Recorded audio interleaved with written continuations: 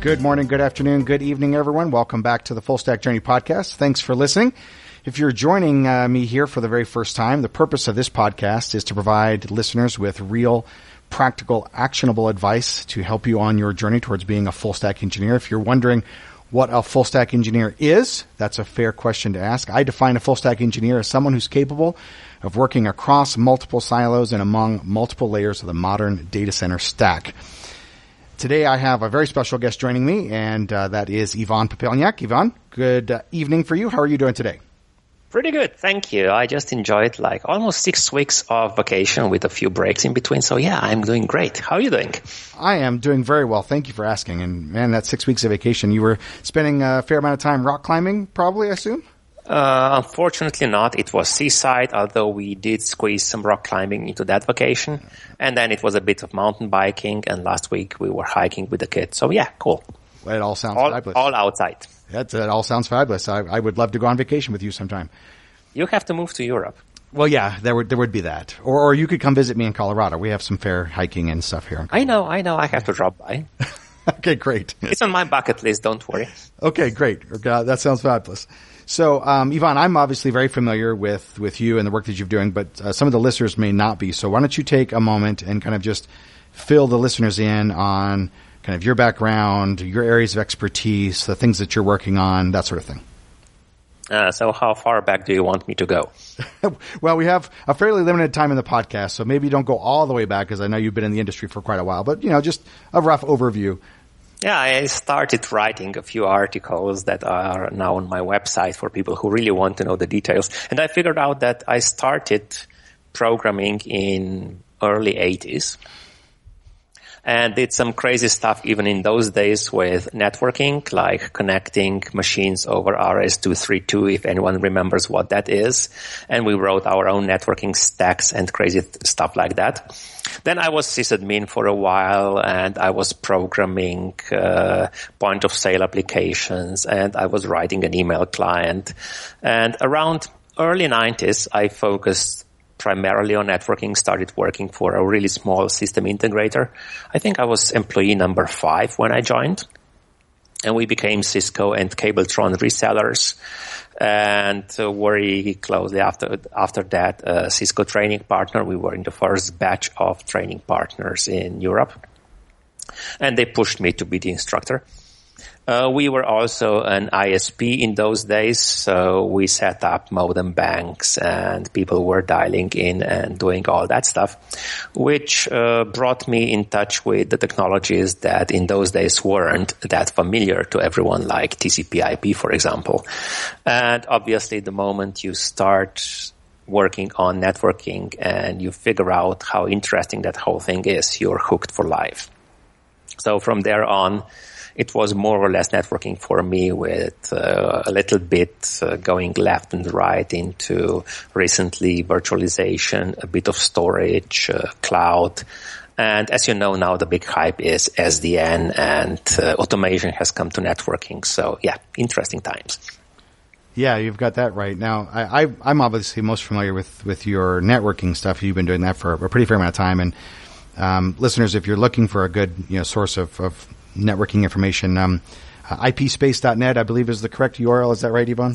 That's right. And there's a website, there's a blog, there's a podcast, Software Gone Wild, where we talk about the software-defined aspects. And that's very a rough definition, so it covers everything from switching on x86 servers to optimizing TCP stacks to network automation to open source tools. You can get there from ipspace.net, or you can go to podcast.ipspace.net, and there's also content.ipspace.net, which is full of free content for people who want to explore. Right. I am just often in amazement at the amount of content that you generate. So kudos to you for sharing just a ton of very useful information via not only blog posts, but podcasts and presentations and recordings. It's just amazing. Well, that's my day job. Well, you're doing a great job. Oh, thank you. So I really appreciate you taking the time to be on the podcast. And let's start off just kind of, I'd love to get your thought before we delve into some of the other discussions around the role of networking in this bigger picture and where people need to be in that space. But, the name of the podcast obviously is a Full Stack Journey, and I think you mentioned you'd listened to a couple of the podcasts, and I appreciate that. And the idea here is that I believe that we're being called away from being like single silo specialists, and we're kind of being forced into having to straddle multiple silos. Now, a lot of people complain that say, you're never going to be able to develop sort of deep expertise in all these areas, and I agree with that. I think you're going to end up with really deep expertise in one, maybe two areas, and you're going to have a reasonable depth in a lot of these others, but you're also going to be able to kind of take that really broad look and be able to kind of understand how all these things play together. And that's really kind of my idea of a full stack engineer. In the last couple of episodes, we've been focusing on specific technology areas, and obviously with your considerable expertise in networking, that'll be kind of what we're talking about here. But I'm just curious to know kind of what's your idea of this thing of being a full stack engineer. Is it completely unattainable? And if so, is it still worth pursuing or not? I'd love to hear your thoughts. Okay, I could give you the pitch about the T-shaped skills and the I-shaped skills and the pie-shaped skills, right? Sure. Let's not go down that bullshit, although there is some value there. So when I started, there were no silos. You had to know a little bit of everything or you wouldn't get anywhere. And then obviously as things became more complex, people started to specialize because, as you said, you can be jack of all trades, but then we know how well that ends. You know nothing about everything. Or you can be a very specialized person and you know everything about nothing. Or you can be somewhere in the middle. For me, it's important that you understand what people left and right of you are talking about, and you have to be able to communicate with them. Which means that for a networking person, you have to understand how servers work. You have to understand how virtualization works. You have to understand what storage is. You have to understand why storage is different from TCP/IP, for example, or from regular networking. Obviously, you won't be an expert in all those areas. That's ridiculous because even being an expert in networking is hard these days. But you have to know enough to understand when this other person is talking about his problems. And vice versa, if I'm approaching a networking engineer, server admin, maybe he should understand a bit about networking, or maybe it's my job to explain it to him, whatever. And it goes all the way up to the application people, because if they would know a little bit more about networking, then maybe we wouldn't talk about things like vMotion. Maybe they would start using DNS. Just saying. Sure. And just to illustrate this with a story, when I was studying at university, we had this mandatory half-year thingy, which was Economics 101. And we were in computer science degree, and we were like, what the... And the professor really made a great intro. He said, you know what? All of you will be managers in 15 to 20 years. And what I want to give you is the basics so that when an accountant starts pulling wool over your eyes, you'll realize what he's doing. Mm-hmm. And that's the minimum you have to be able to do as a specialist in one area. You have to be able to understand what these other people are saying. Right. So I guess in your opinion then, I mean, pursuing this sort of idea of being, the quote unquote full stack engineer, it's valuable because at the very least you're getting enough knowledge to be able to understand what these peers are talking about. So when you go talk to the networking the team, if you're not a networking professional, then you kind of have an idea of the challenges they're facing and the technologies they have to deal with. Or if you are a networking professional and you're going and talking to the application team or the storage team or the virtualization server team, whatever the case may be, you have enough knowledge to be able to at least understand kind of where they're coming from and what challenges they may be facing and how they need to interact with what you're responsible for doing. Yeah, exactly. And just to make this more concrete, for example, if you're working in a data center and you're a networking engineer, you better understand how VMware's virtual switch works, because that's what you'll see in every enterprise data center. And on the other hand, if you're a server admin, you better understand how ping works and what ARP is and how to take traces with TCP dump or Wireshark and how to test whether your connection is going through so that you don't open a ticket saying the network is broken if in reality your IP address is wrong, for example. Sure, absolutely. That's perfectly fair. So I think we both agree that kind of, even if the goal of being this, mythical full stack engineer may be unattainable, the value that you derive from pursuing that goal and being able to broaden your understanding and being able to talk intelligently and effectively with others with whom you're required to work, because that's how we are. That's how business gets done. It sounds like, there's definitely value in pursuing it, even if we may not, end up ever reaching that goal, because it's a continuous journey. It's sort of like, continuous delivery, continuous deployment kind of thing. If that's the case, then I'd love to hear you kind of talk for a bit, especially from two perspectives. First, from the perspective of a network engineer. If I'm a listener and I'm listening to this podcast, I probably already know who you are because you're pretty well known in the networking space. You have yourself kind of modeled needing to kind of look at these adjacent areas, storage and virtualization and servers, that sort of thing. Where should a sort of, quote unquote, hardcore network engineer, where should they start? Where are they going to get the most bang for the buck if they say, they're listening to this and we say, look, you need to pursue some additional knowledge outside of your silo. Where should they start? What would give them the most kind of return for their effort? Well, you know the answer. It depends. Okay.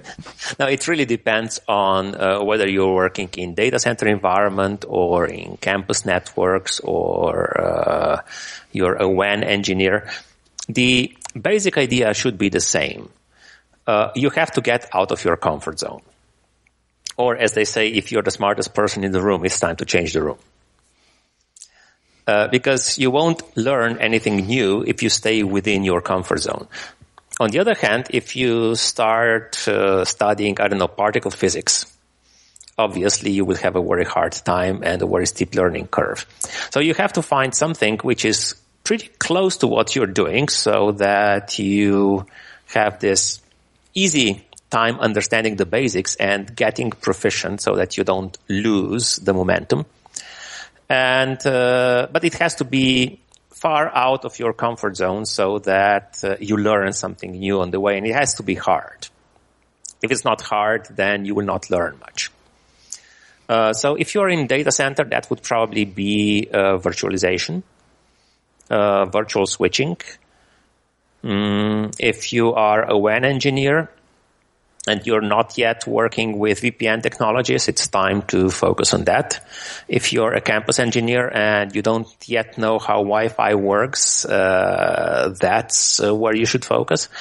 And on the other hand, I think that everyone should at least try to understand how applications work and what's behind the scenes of a distributed application.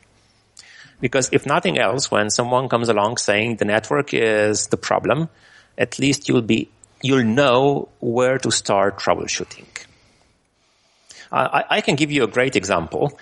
I was talking with a great networking engineer working for a regional company, and the mothership decided to consolidate everything in the central cloud. So they did that. And as expected, response time went from milliseconds to seconds. And you know what the usual diagnosis is, right? It's a network problem. Of course. And the poor networking guy spent weeks proving it's not the network. So mean time to innocence was measured in weeks. He was doing file transfers. He was measuring the quality of the link. He was measuring the packet drops. The network was perfect. And still the application response times were what they were. And finally, someone figured out that what really happened was that they moved the Oracle database together with the applications. Great job. But they left the user table in place because they couldn't move the user table. This was Europe, personal data protection, yada, yada, yada. So for every single transaction that the application did in this other country, it would query the user table that was still sitting in the old place, and the latency was a few milliseconds. So just based on this, you can figure out how many transactions a typical application did before it gave a response to the user. Right. But it took them weeks to figure out what the problem is. Because the application people or database people had no clue about networking, and the networking team never considered doing packet capture to see what exactly is going on. Right. And had either of those teams spent some time with the other and kind of got to know what tools they were using, what challenges they were looking at, then they might have been able to come to that resolution more quickly rather than, taking weeks of time to figure out what was slowing down the application. Exactly. Let's narrow the discussion just for the sake of the listeners, because I'm really particular about making sure that we give the listeners something very practical that they can step away from. So let's narrow the discussion down. Let's say that we want to focus on network engineers who are working in the data center, and we're recommending to them that they need to step outside. And you mentioned virtual switching and virtualization. So in your mind, where would be a good place for them to start? Should they start with vSphere, given that it's got a fairly significant footprint in the data center? Should they start with the open source KVM Open vSwitch stuff? What would make the most sense? And obviously I know the answer is going to say it depends, because it does depend upon their particular environment. But in general, what are your thoughts? Well, yes, it depends on whether they work for a cloud services provider or an enterprise. And do keep in mind that even some cloud services providers are running on vSphere, and even the big cloud providers have their enterprise department that is responsible for salaries. So enterprise is everywhere. And if you're working in some sort of enterprise-y environment, I would strongly recommend vSphere. Or maybe if you're a pure Microsoft shop, go with Hyper-V. For a very simple reason. Those products are mature. Right. Documentation is great. You install it, it works. You click a few things, they work the way the documentation describes them, which is not exactly the impression I got from certain open source products. What? You mean open source products may have some flaws, some glitches? Surely you jest. Oh, no. And documentation is picture perfect, right? Every single time. Every single time. And by the way, just for listeners, in case you're an open source advocate, I don't know about Ivan, but I know that I certainly make contributions from a documentation perspective to open source projects, so I'm entitled to be able to make those kinds of jokes. Well, I just opened 3 issues on Ansible in the last 2 days, so yeah. Okay, fair enough then. So Ivan is prepared to qualified to be able to make those kinds of jokes as well. Okay, so that makes a lot of sense. I mean, vSphere and Hyper-V obviously are going to have big footprints in as you put it, enterprise-y data centers. Depending on whether you're a pure Microsoft shop, you may be running Hyper-V. Otherwise, you may be running vSphere. That's a good place to start. So then one other thing, always start playing with what your peers are using. Mm-hmm. So if they're running on vSphere, download the evaluation version of ESXi or even VMware Workstation and start playing with it. If they're Microsoft shop, go with Hyper-V. The same thing with network automation. If your server people are using Puppet, focus on Puppet. If they're using Ansible, use Ansible. If they're a Chef shop, go with Chef. What a simple reason. Whenever you get stuck, you buy someone a beer, you get the answers you need. Right. Yeah, we had a previous guest talk about and also kind of say the same thing, in that there's a lot of synergy to be gained when you align your efforts with what else is going on in your environment. So basically saying the same thing. Look, he went out and he tried to learn, I don't even remember what it was, Python, I think it was, and it didn't make any sense. And so when he switched to Ansible, because that's what the rest of the team was using, it made a lot more sense. So that's an interesting point, Ivan, in terms of, there's kind of 2 things that you mentioned in that statement. That was, you were talking about, hey, go download the evaluation version of vSphere or Hyper-V or whatever, use what your peers are using. And then you also mentioned network automation. So I'm curious, which of those two would offer kind of more, well, I guess let me step back. Do you see those as being, I need to focus on one, not the other, or are they complementary? And if they are, choosing one versus the other as kind of the first place for somebody to start to broaden their horizons, should they start with virtualization, or should they focus on building their automation skills with the core networking stuff that they're already doing? You should build your automation skills no matter what. Okay. But you still have to get out of your comfort zone, which means, go with virtualization as well. Right. Well, I would dare say that there's probably, and correct me if I'm wrong, but in talking with a number of folks out there, I think there's probably a fairly large group of networking professionals who haven't even embraced automation within the networking space yet. You would be amazed. Amazed that there are that many people, or amazed that no. Amazed at how bad things are. Okay, all right. Or maybe not. The problem is that, as you know, if you blow up a core switch, you bring down your whole data center. So people are obviously nervous about deploying automation, particularly network automation, in brownfield environment. Sure. On the other hand, once you start working with that stuff, you're totally hooked. Right. So let's park there for just a minute, because I think this is really important in my mind, and feel free to disagree, Yvonne, if you want. But if I'm a hardcore, diehard networking professional and I haven't embraced automation, it seems to me that the first thing I should do, even though it's still networking focused, is begin to look at some of these automation tools, again, aligned with whatever my peers are using. So whether it be Puppet or Chef or Salt or Ansible or whatever the case may be. That in itself, I think, is going to pull some people out of their comfort zone, because you're talking about languages and constructs and syntaxes that they aren't necessarily familiar with, and then the concepts of using them, because you're going to bring along the ideas of source code control and version control and all that kind of stuff along with them, and then maybe you're going to be looking at CI/CD, or maybe not. Just kind of depends, right? Even before that, so there are two things that you can immediately do. And I always tell people to go for the lowest hanging fruit, obviously. And it would be either generating configurations from scratch so that you don't do copy paste. And the other thing would be something simple like configuring VLANs with Puppet. But in both cases, the first thing you have to do is you have to realize what you're doing. And that's what's missing with many networking engineers. They don't have what academics call computational thinking. They don't think about what exactly are the steps I have to take to get to the result. Or to simplify it, imagine you have to explain your troubleshooting procedure to the absolute idiot. And when you get to the absolute idiot, you're ready for automation. Okay. And the other thing along those same lines that most networking people, I don't think, have started to think about are the data models.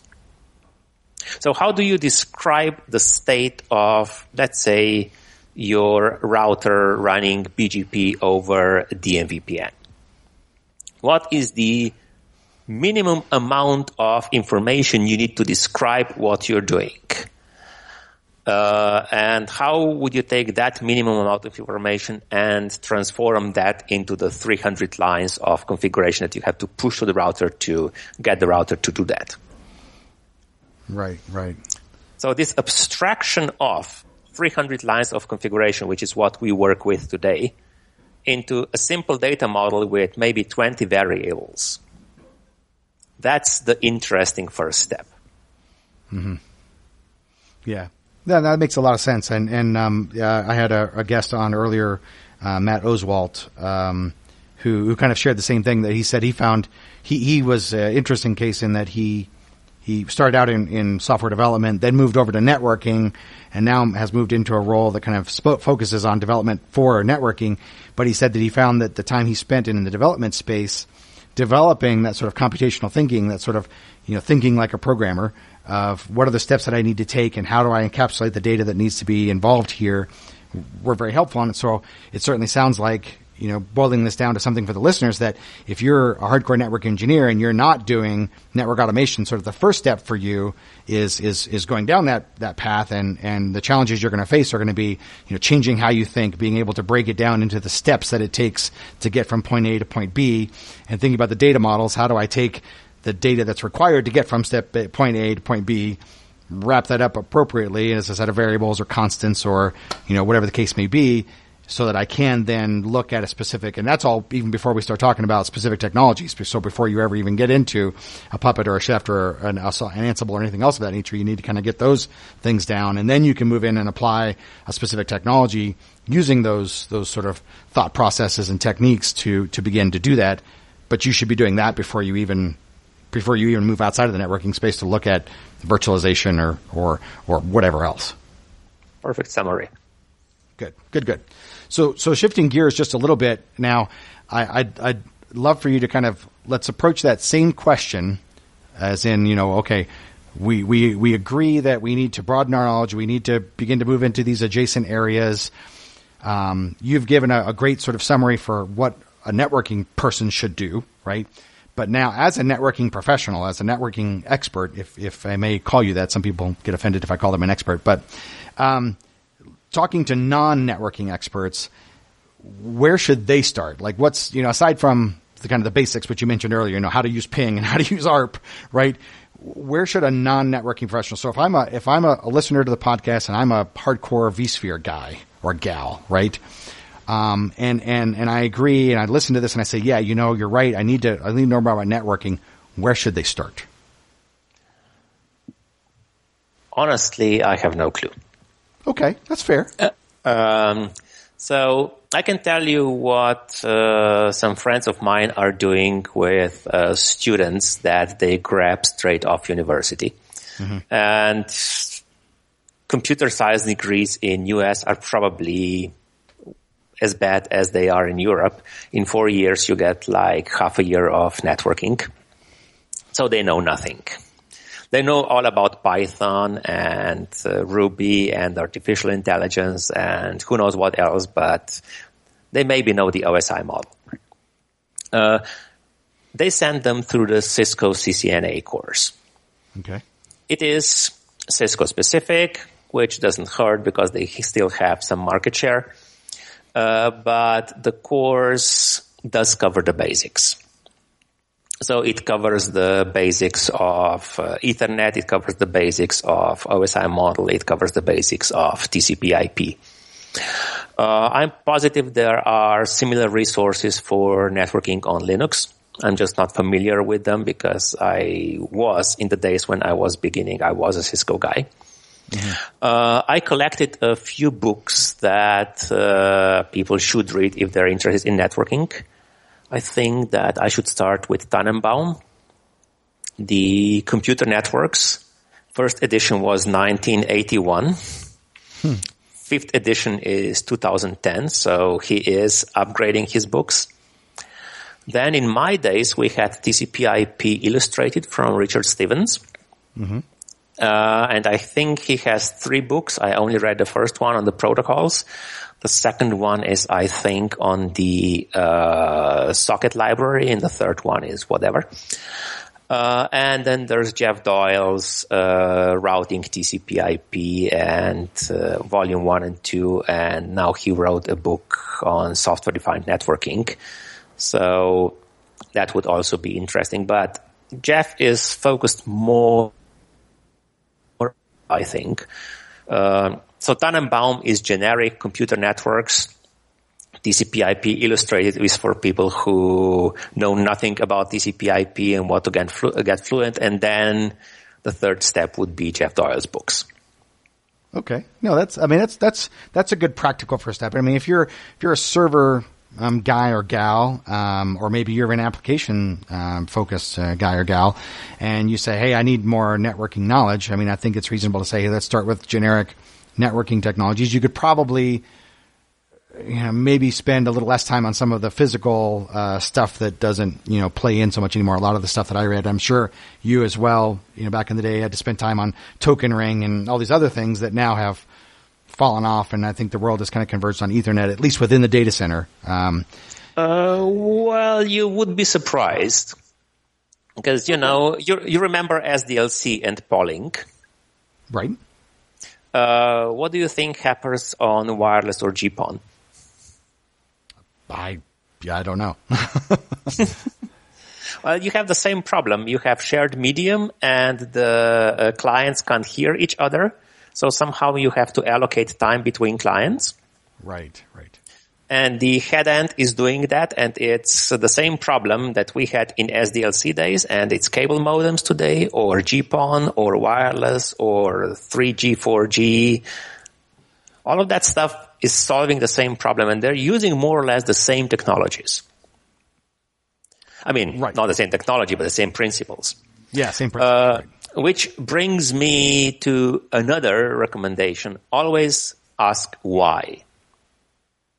So you're reading about OSPF and you're reading about areas. And some people just go like, yeah, this is OSPF, these are areas, this is summarization. Very few people ask themselves, why do I need areas? What problem are they trying to solve, or were they trying to solve? Does it still apply today? Does it still make sense to design OSPF the same way today? And most people can't answer this question, even the networking engineers, because they never focused on what exactly is the problem with, let's say, OSPF areas. Or, another example, why do you need ARP? Just ask a networking engineer how ARP works and why you need them. And sometimes you would be surprised. Okay. So all right. Always focus on why are we doing things the way we are doing things. And always try to, build the mental big picture. Mm-hmm. Because if you're just, I read a great book, and obviously I forgot the title. It was one of those books telling the presenters how to make better presentations. And it went along the lines, imagine that your brain is a closet. Either you have a number of nice shelves in there, and then you put every item on the right shelf. And when you need it, you know where to pull it out because you're organized. Or it's like one big box and you just throw everything in. And guess what? When you need something, you won't find it. So always try to build this mental picture of how things work together, build a mental model of why we need certain things, and then you'll see how they fit together. And after a few years of doing that, you will discover the rule 11 of RSC 1925, which says that the old things are re-embedded in new clothes every few years. Right. I mean, your recommendation echoes some stuff that I've heard from others as well as other guests, and that is, it's fine to learn something kind of, the vendor specific way, but at some point you really want to focus on the fundamentals, and the why, you're doing something this way, not just this is how something is done, but the why you would do something, why you might deploy it a certain way, or why you might use one protocol over another. And by focusing on fundamentals and focusing on the why, you begin to be able to, as you said, kind of build this mental picture of how things fit together and what becomes the right tool for a particular job, rather than, everything looks like a nail and all you have is a hammer. Yeah, which opens up another huge can of worms. So yeah, learn as many tools as you can, because then you have a fighting chance of selecting the right tool for the job. So with that thought in mind, and again, I know let's narrow the discussion down, because I suspect that most of the listeners are probably data center focused. That's kind of been where I've spent a lot of my time. So I think a lot of the listeners who end up at this podcast are probably going to be there as well. So for a data center environment, it sounds like, and I want to boil this down again to some very practical stuff that the listeners can get out of it. It sounds like, okay, you're in the data center. Maybe you're a server admin, maybe you're an applications person, whatever. You say, I want to learn more networking. It sounds like they need to start with some basics of the networking, kind of networks in general, right? Then spend some time with TCP/IP, because that appears to be sort of, where everybody is. And then begin to add on top of that with some, routing stuff, whether you use Jeff Doyle's book or others. From a routing perspective, OSPF, BGP, should they do both? Should they start with one, not the other? I mean, there's a lot of attention, if you will, being spent these days about BGP in the data center. So is that where they should start, or should they, go ahead and go with an IGP like OSPF first? I would push them in totally different direction. Oh, okay. They should understand the physical limitations of networking, like bandwidth and delay. Okay. And then try to emulate that on their systems, which is pretty simple. If you use Linux, you just tweak TC and you can get packet drops and delay and limited bandwidth, so traffic shaping. Mm-hmm. And then see how your applications work in this limited environment. And then start asking yourself, why are they so slow? And then you take packet traces and you figure out what your application is really doing. And that will give you a head start, because at least you will be able to tell the application people that, they should use, for example, SQL joins, because if you don't use joins but you do so many SQL queries, then maybe the latency to the database is important. Or if you're an application person and you see what's going on behind the scenes and you see how badly things behave when you start introducing bandwidth and latency limitations, you will become a better programmer, because you will understand why that's a bad idea. And one more book from Ilya Grigory or something like that. The guy's working for Google, and he wrote this great book about speeding up browser networking. Let me try to find it. High performance browser networking. Got it. Okay. He goes into how TCP works, how HTTP works, how you download resources from the web server to the browser, and all sorts of tricks that you can use to speed up the actual real-life application. So his goal was to get the screen to a mobile user within 1 second. Mm-hmm. So you click on a link, you're on a reasonably slow speed mobile network with hundreds of milliseconds of latency. You want to get the response in 1 second. Can it be done? That was his question. Okay. And he made a book out of that. So it sounds like, really, rather than focusing on the mechanics, routing protocols, all that kind of jazz, it might be more appropriate for folks in the data center, whether they be, server / operating system centric, or whether they be application centric, to really start at understanding better how the network affects the behavior of these upper layers by introducing latency or bandwidth limitations or something of that nature, and then observing the effects up there so that they can describe that or understand the impact better, rather than spending some time kind of down on the internals, at least at first. Is that accurate? Absolutely. And the second area they should explore is, how do you build resilient applications? Mm-hmm.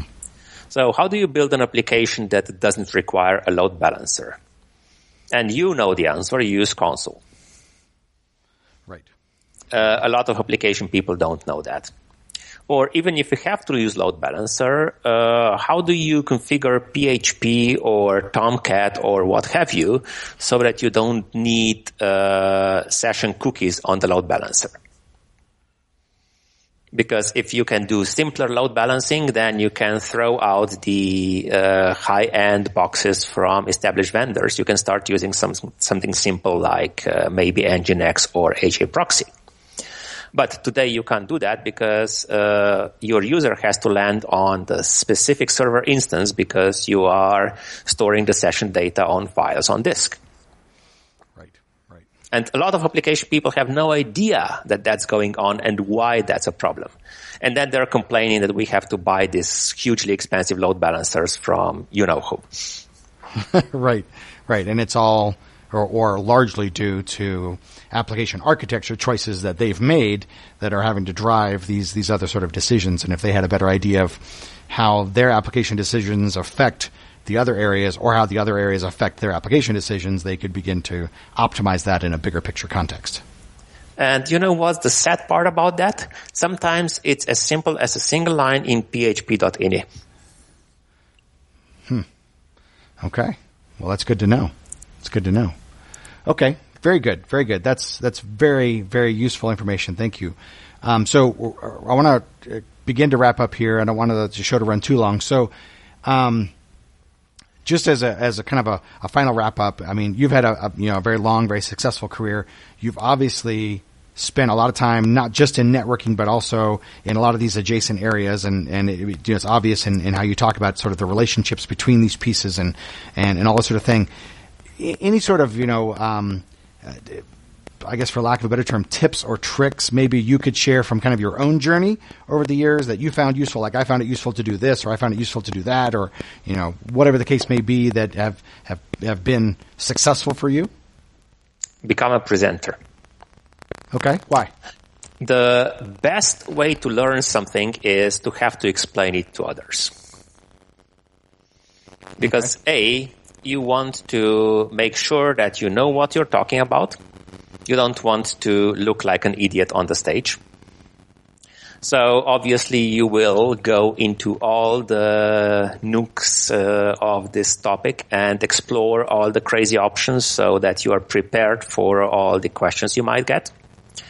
Second, if you have to explain something to other people, then you have to organize your mental model first. So it forces you to organize how you think about something.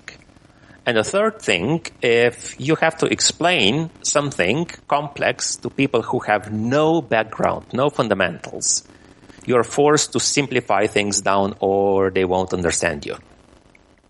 Which also helps you get the bigger picture and understanding how, for example, things fit together. And finally, you wouldn't believe how much I learned by teaching people about computer networking. The questions you get are pure gold. Mm-hmm. So, that's great advice, and I personally agree. I spent a fair amount of time myself in my career as an instructor, and know that sort of, before you get up to talk to somebody about something, you're going to make sure that you know what you're talking about. So, as you put it, you don't end up looking like an idiot. However, the opportunities to be a presenter can be fairly limited. So, would you say that activities like blogging or creating instructional videos or anything of that nature, do they have at least some of the same benefits? Absolutely. Okay. Definitely blogging. Instructional videos take a lot of time. Okay. So maybe that should be the second step. Mm-hmm.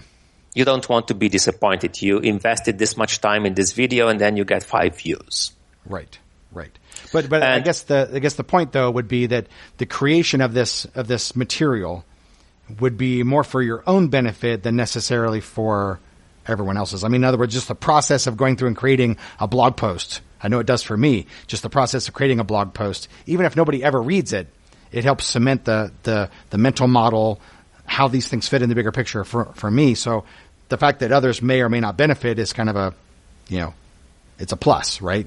I guess the same might be for, say creating some YouTube videos of whiteboarding something. It doesn't have to be sort of a formal, big production thing, but even if you were just to organize your thoughts around an outline and say, I'm going to create this whiteboard video and I'm going to post it to YouTube, even if it doesn't get 1,000 views or whatever number, the very fact that you went through that also helps you.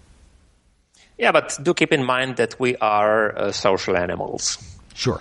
So explaining something to 10 people and seeing them get it has its own rewards. Of course.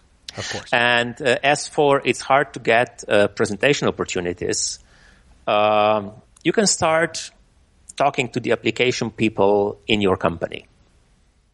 Okay, so do like a brown bag type lunch. Exactly. Thing. Yeah. Okay. All right. That's good. Yeah. Idea. Just pull together a few people that are open-minded and organize lunches and just whiteboard. Yeah, doesn't have to be slides.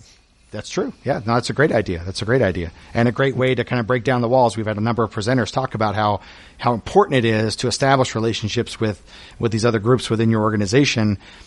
So this is kind of a, two birds in one, fell swoop sort of thing, in that you're gaining some knowledge, you're gaining some experience, some confidence from presenting. You're also sharing that with other people, so you're helping them, and you're building relationships between that group and yourself or your group that may prove beneficial later on. And by the way, speaking about confidence, do go to a presentation skills course. Okay. Is there a particular one you recommend, or just any? Any. Okay. I mean, I was pushed through that when I wanted to become a Cisco instructor, because in those days, Cisco took care of that. And it was probably my best career move ever. Mm-hmm. Okay. All right. Well, it's a few day thingy, and it can totally change your life. Yeah.